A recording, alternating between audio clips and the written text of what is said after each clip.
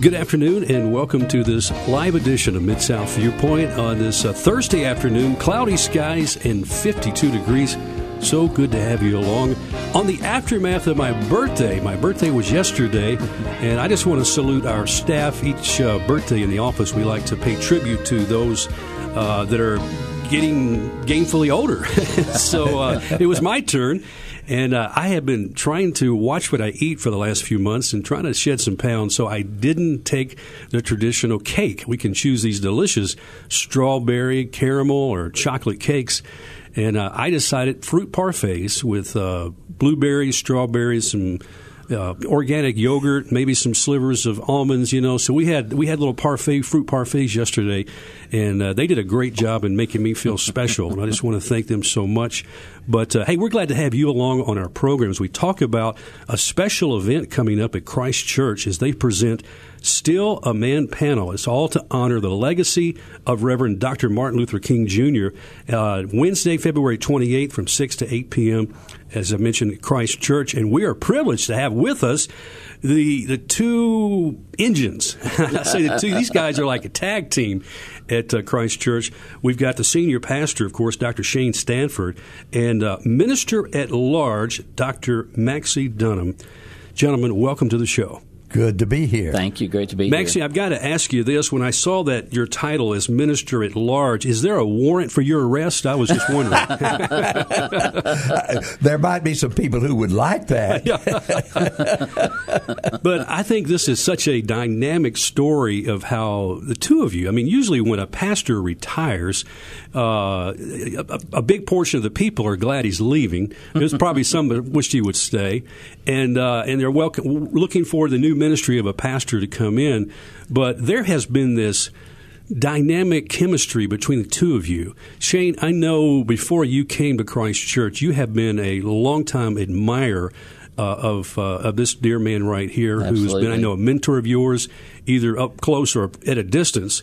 But just talk about that relationship, the dynamic of you two working together in ministry. Well, I told people that literally I said to the church when I was coming to Memphis that I would not want to come to Memphis unless Maxie agreed to stay. He had come back as the interim senior pastor at the time that they were looking for a new pastor. I was in Florida at a church where he would visit occasionally when he would go down to the beach, and so he's the one that sort of orchestrated the group coming through. And come to find out, just about every member of the committee, the search committee, came through at one point or another, I think, on their way to see Maxie at his condo. And so, it has been a joy. I revere this man. He is an incredible mentor and teacher, and I mean that from the bottom of my heart. And we love it. I wouldn't want to do this without him. And Maxie, for you, I know that Shane, of course, had been just a standout, a leader, a well-thought-of Bible teacher in the United Methodist Church denomination, already had a successful media ministry, was known through the denomination. So you knew who Shane was, didn't you? Yeah, he didn't need to worry about following me. It was such a tremendous thing for the congregation to have found him and selected him to be the senior minister. And he says he would not come unless I stayed. I said I would not stay unless it was his decision. So we've had a great relationship, and when you get to be my age, you don't have anything to prove anymore, or you shouldn't have. So I've not had to prove anything. So there's not been any sense, not even any hint of competition. Yes, so it's been a great journey. I think I've told this story. Back in the mid-'90s, we were missionaries with Transworld Radio on the island of Guam, and there was a missionary there with us. At the time was single, but got married to a young lady from China. His name was Glenn Shane. And while we were there, back, I said, in the late 90s, came back in 2000, Glenn left the field with his wife and came back to the U.S. to go to seminary. And when he went to Asbury Seminary, where you were, at that time, the president of the school, because you had left Memphis after, 10 or 12 years of ministry here, and then you were, for 10 years, Is it New Jersey where the school is? No, it's in Kentucky. Kentucky, Lexington, Kentucky. Yeah. Where you went. Glenn's actually pastoring a Methodist church now in New Jersey. So that's what the connection there. But you were the president of a school at that time. Wow. So we even have a connection that I didn't know. That's exactly right. That's great. Well, as I mentioned, there is a special event coming to Christ Church next Wednesday called Still a Man Panel. Now, we know this is all, as you mentioned, in honor of the legacy of the Reverend Dr. Martin Luther King, which we know tragically his life came to an end here as he came for the support of the sanitation workers, the horrible conditions that they were, forced to work within. And, of course, it led to his assassination. And this is MLK 50, and so this is a time to reflect back and look at the future. But you guys have put together a special panel to come. Give us some insight into what this is all about. Well, as you know, we host every week a little television program called We Believe in Memphis, where we try to interview folks who are doing good things. We try to talk about the good news.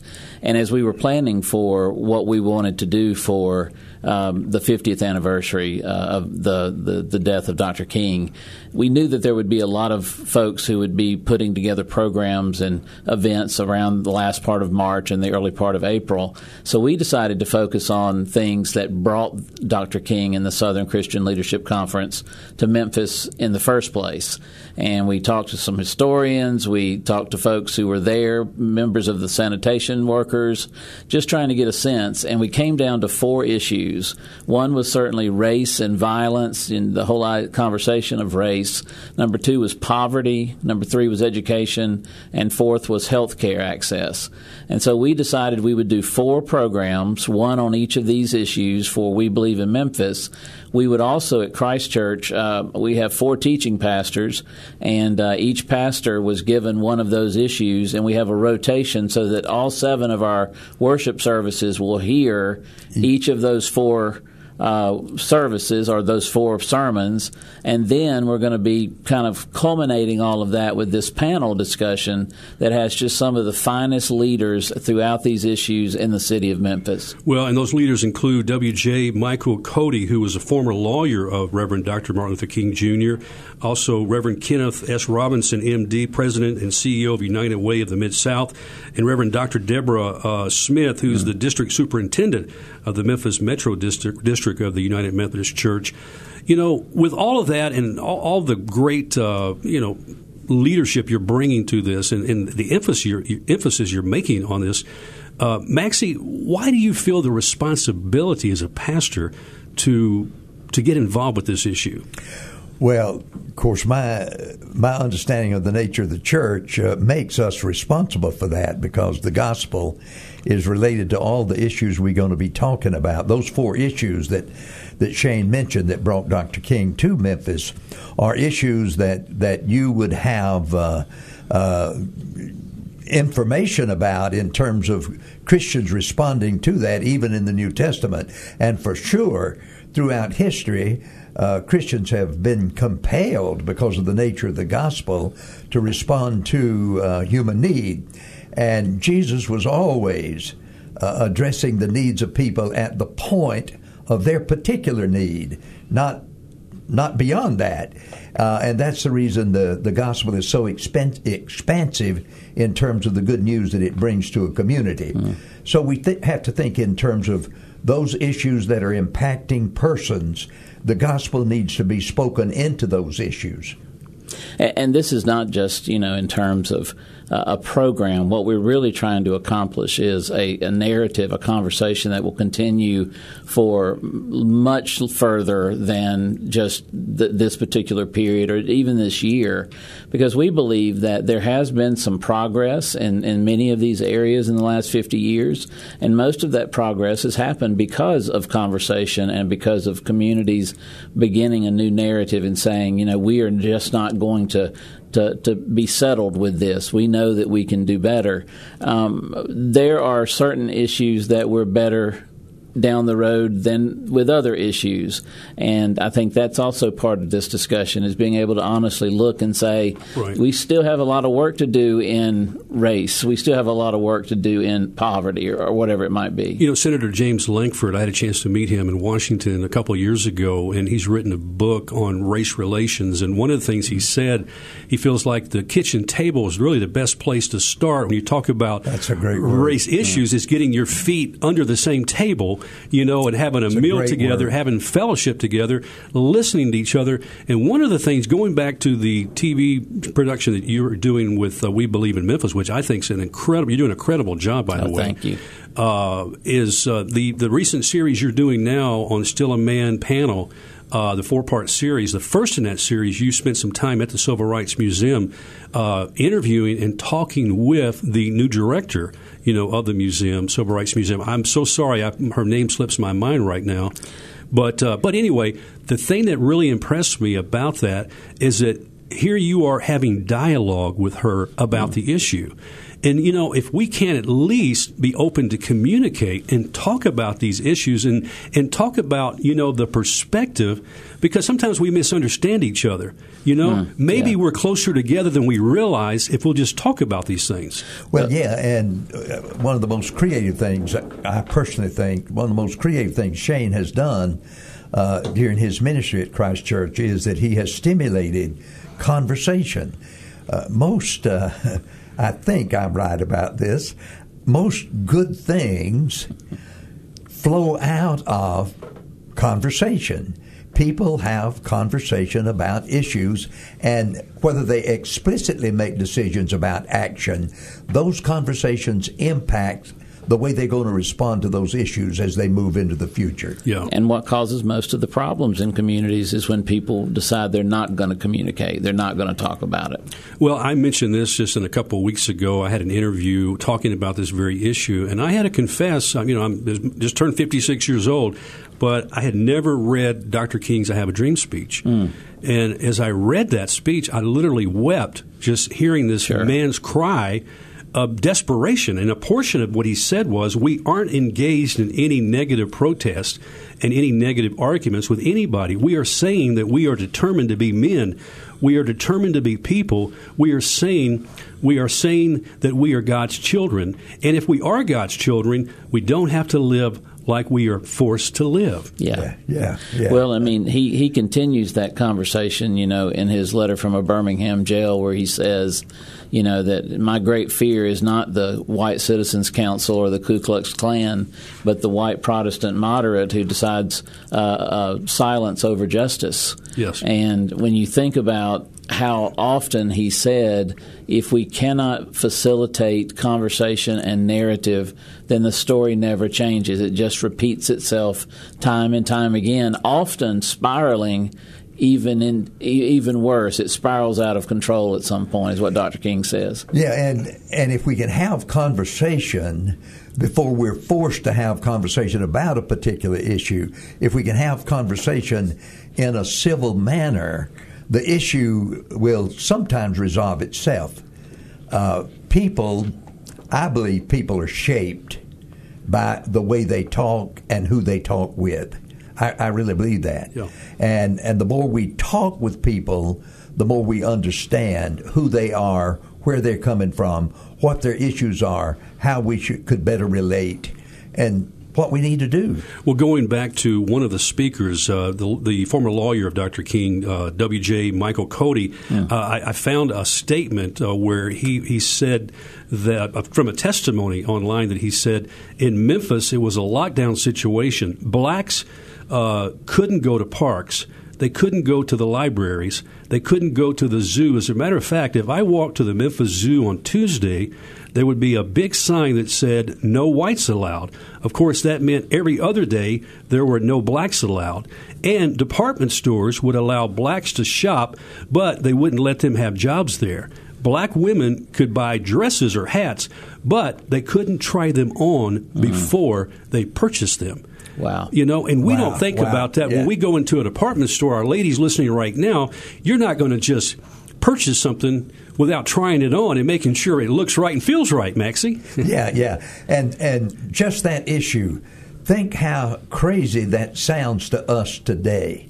I mean, just hearing you read that statement, that sounds so crazy. But it was common. It was common back 50 years ago. Well, I mean, and Dr. King said, the longer that kind of situation happened, he says it's like a black hole that continues to suck the light out of the night sky until it is completely devoid of stars at all, which means that, you lose your hope, you lose your sense of the possibilities and potential of what you can become as a society. And it's not just the issues of race and violence. He said, that the greatest inequality of all, he said, was the lack of a person having health care, because he said that was the most shameful and the most inhumane, when a person could not get the kind of care just because of the color of their skin that someone who was a different color could attain. Which had to go to a separate hospital, exactly. By the way. I mentioned to you before the show here, the Collins Chapel Hospital, which is part of the Collins Chapel CME Church. They started that hospital back in the early 1900s. Matter of fact, Bishop Henry Williamson is going to be my guest next week. They're in a major renovation project of this hospital to provide health care to the underserved population of our community.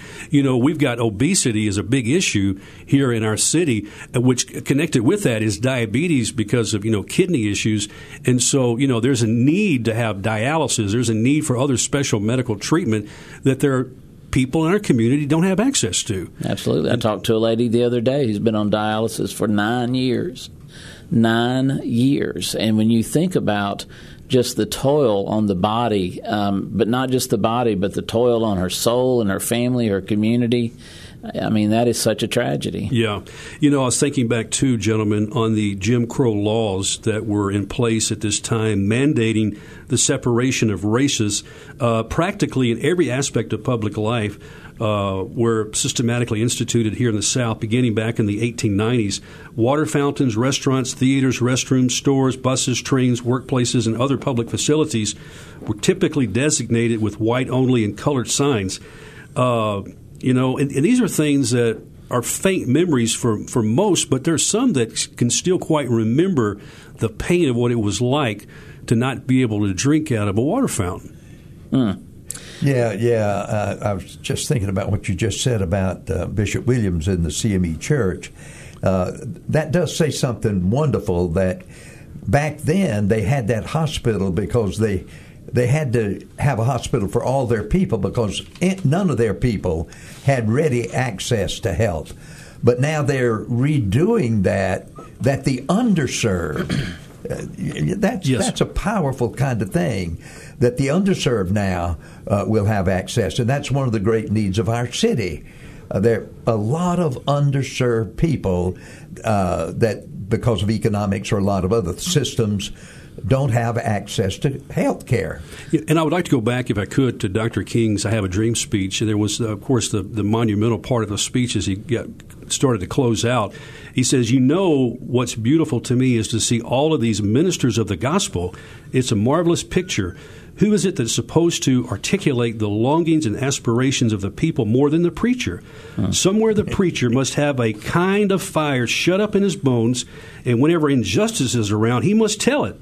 Somehow the preacher must be an Amos who said, when God speaks, who can but prophesy? Again with Amos, let justice roll down like waters and righteousness like a mighty stream. Somehow the preacher must say with Jesus, the Spirit of the Lord is upon me because he has anointed me, and he has anointed me to deal with the problems of the poor. That's great. Well, in I think it's Matthew 4, Matthew 9, I think it's Luke 4.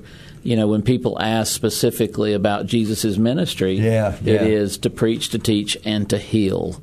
And that's a powerful vision, an image of a God who is not just having spiritual conversations, which so many times that's all the church seems to be about. Yes. Is we get very comfortable with spiritual conversations, but miss what it means to touch, to be willing to make a difference in people's lives. And too, it seems to me that Dr. King found great strength and encouragement with fellow ministers who stood with him. I'm sure you gentlemen feel pretty encouraged too when you know those are standing with you, but how much more, not just those within your church or on your staff or in your denomination, but when you've got cross-denominational, cross-races that are standing with you for the fight that you're in, I mean, that has got to provide great strength. And that's why we as a community, a faith community, the leadership of our pastors and our churches have got to come together and discuss this issue. And this panel you're creating is a perfect forum, and maybe some of our pastors listening now might want to consider, I know they have Wednesday night services, they might want to consider, hey, we're going to do something special. Maybe we want to bring our leadership to this panel discussion. That would be Maybe great. we want to bring our whole church to this congregation, this meeting on Wednesday night. That would be great. Byron, on the other side of the brochure, too, is something we're doing this Sunday, which is Sunday, February 25th. At both of our Sunday school hours, we are doing something called Arms Around Memphis, and we're taking our Sunday school sort of off track a bit and focusing on these different workshops, bringing in experts from the community. We're going to talk about poverty through relief and rehabilitation, criminal justice, refugees and immigrants, theology of health care, urban education, youth development, because we believe these are the places where these bigger issues, where the meta-narrative hits the ground, is when you start talking about health care and poverty, it's going to hit the ground in urban education and in youth development, where it really, as it says, the rubber meets the road.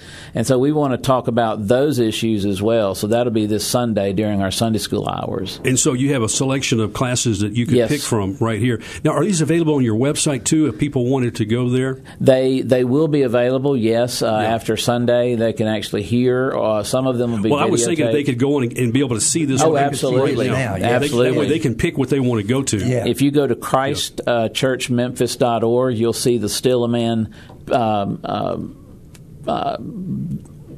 advertisement, the image. I went blank there. It's been a long day. And you can look up all of the show information, the panel, the Arms Around Memphis, everything. Do you gentlemen feel that some ministers of the gospel might fear compromising their call as ministers of the gospel for speaking out on social issues? I think I'm going to answer first, and then I'm going to let him finish it because he has more gravitas in this. So I'm going to just set it up. I'm going to tee it up for him. I think yes, and I think that it's because when you start talking about these issues, you really begin to meddle into people's personal routines. And I'm going to throw it over to my brother here. Well, yeah, sure. Until the wholeness of the gospel is embraced, there's always going to be what you're talking about. Because until the wholeness of the gospel is embraced, people are going to think we're meddling when we talk about issues that affect them and really confront them where they are falling short of the gospel. And really, we're falling short of the gospel in most of these issues that we're talking about here. But that's the nature of what we ought to be about within the church. If people are going to grow in their Christian commitment and in their Christian walk, if they're going to mature as disciples of Jesus, they're going to have to start living more and more like Jesus. And that's just the risk we take when we have to confront them with these issues for them to make a decision about how they're living in relation to the issues.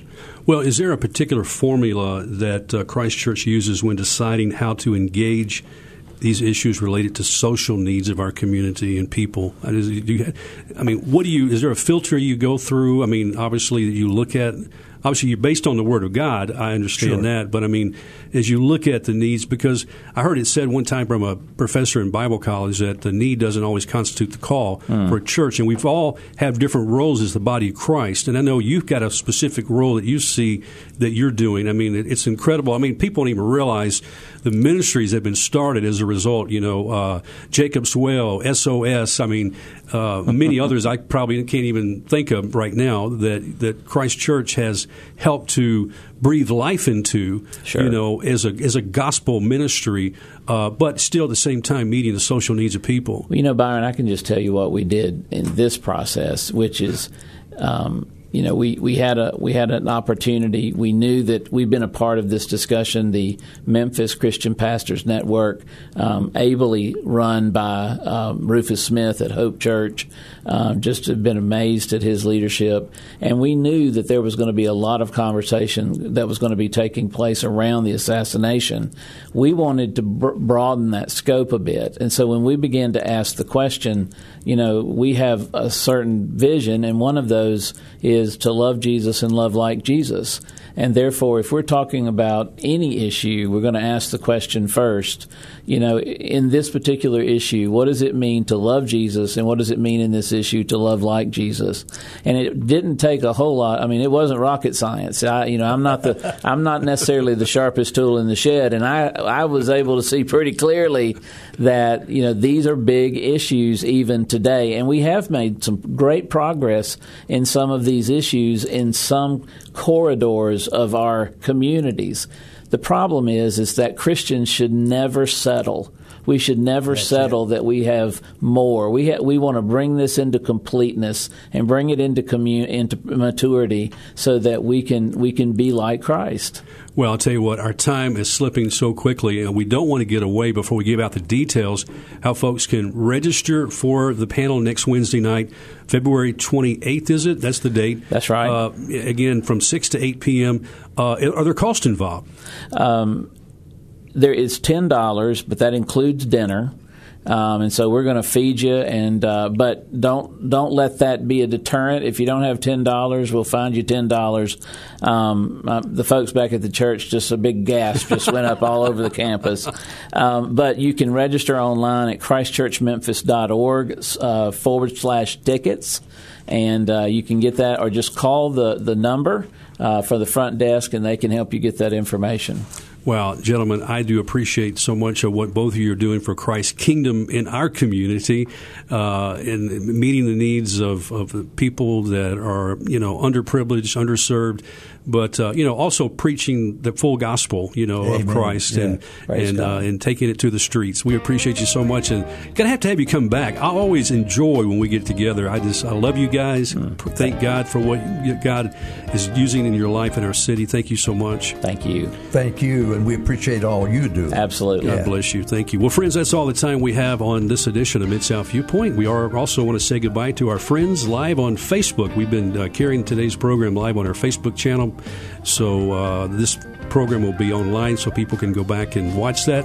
Just go to Byron Tyler on Facebook and you'll be able to see it. But we're going to say goodbye on that. Thanks for listening. I'm Byron Tyler. Bye-bye.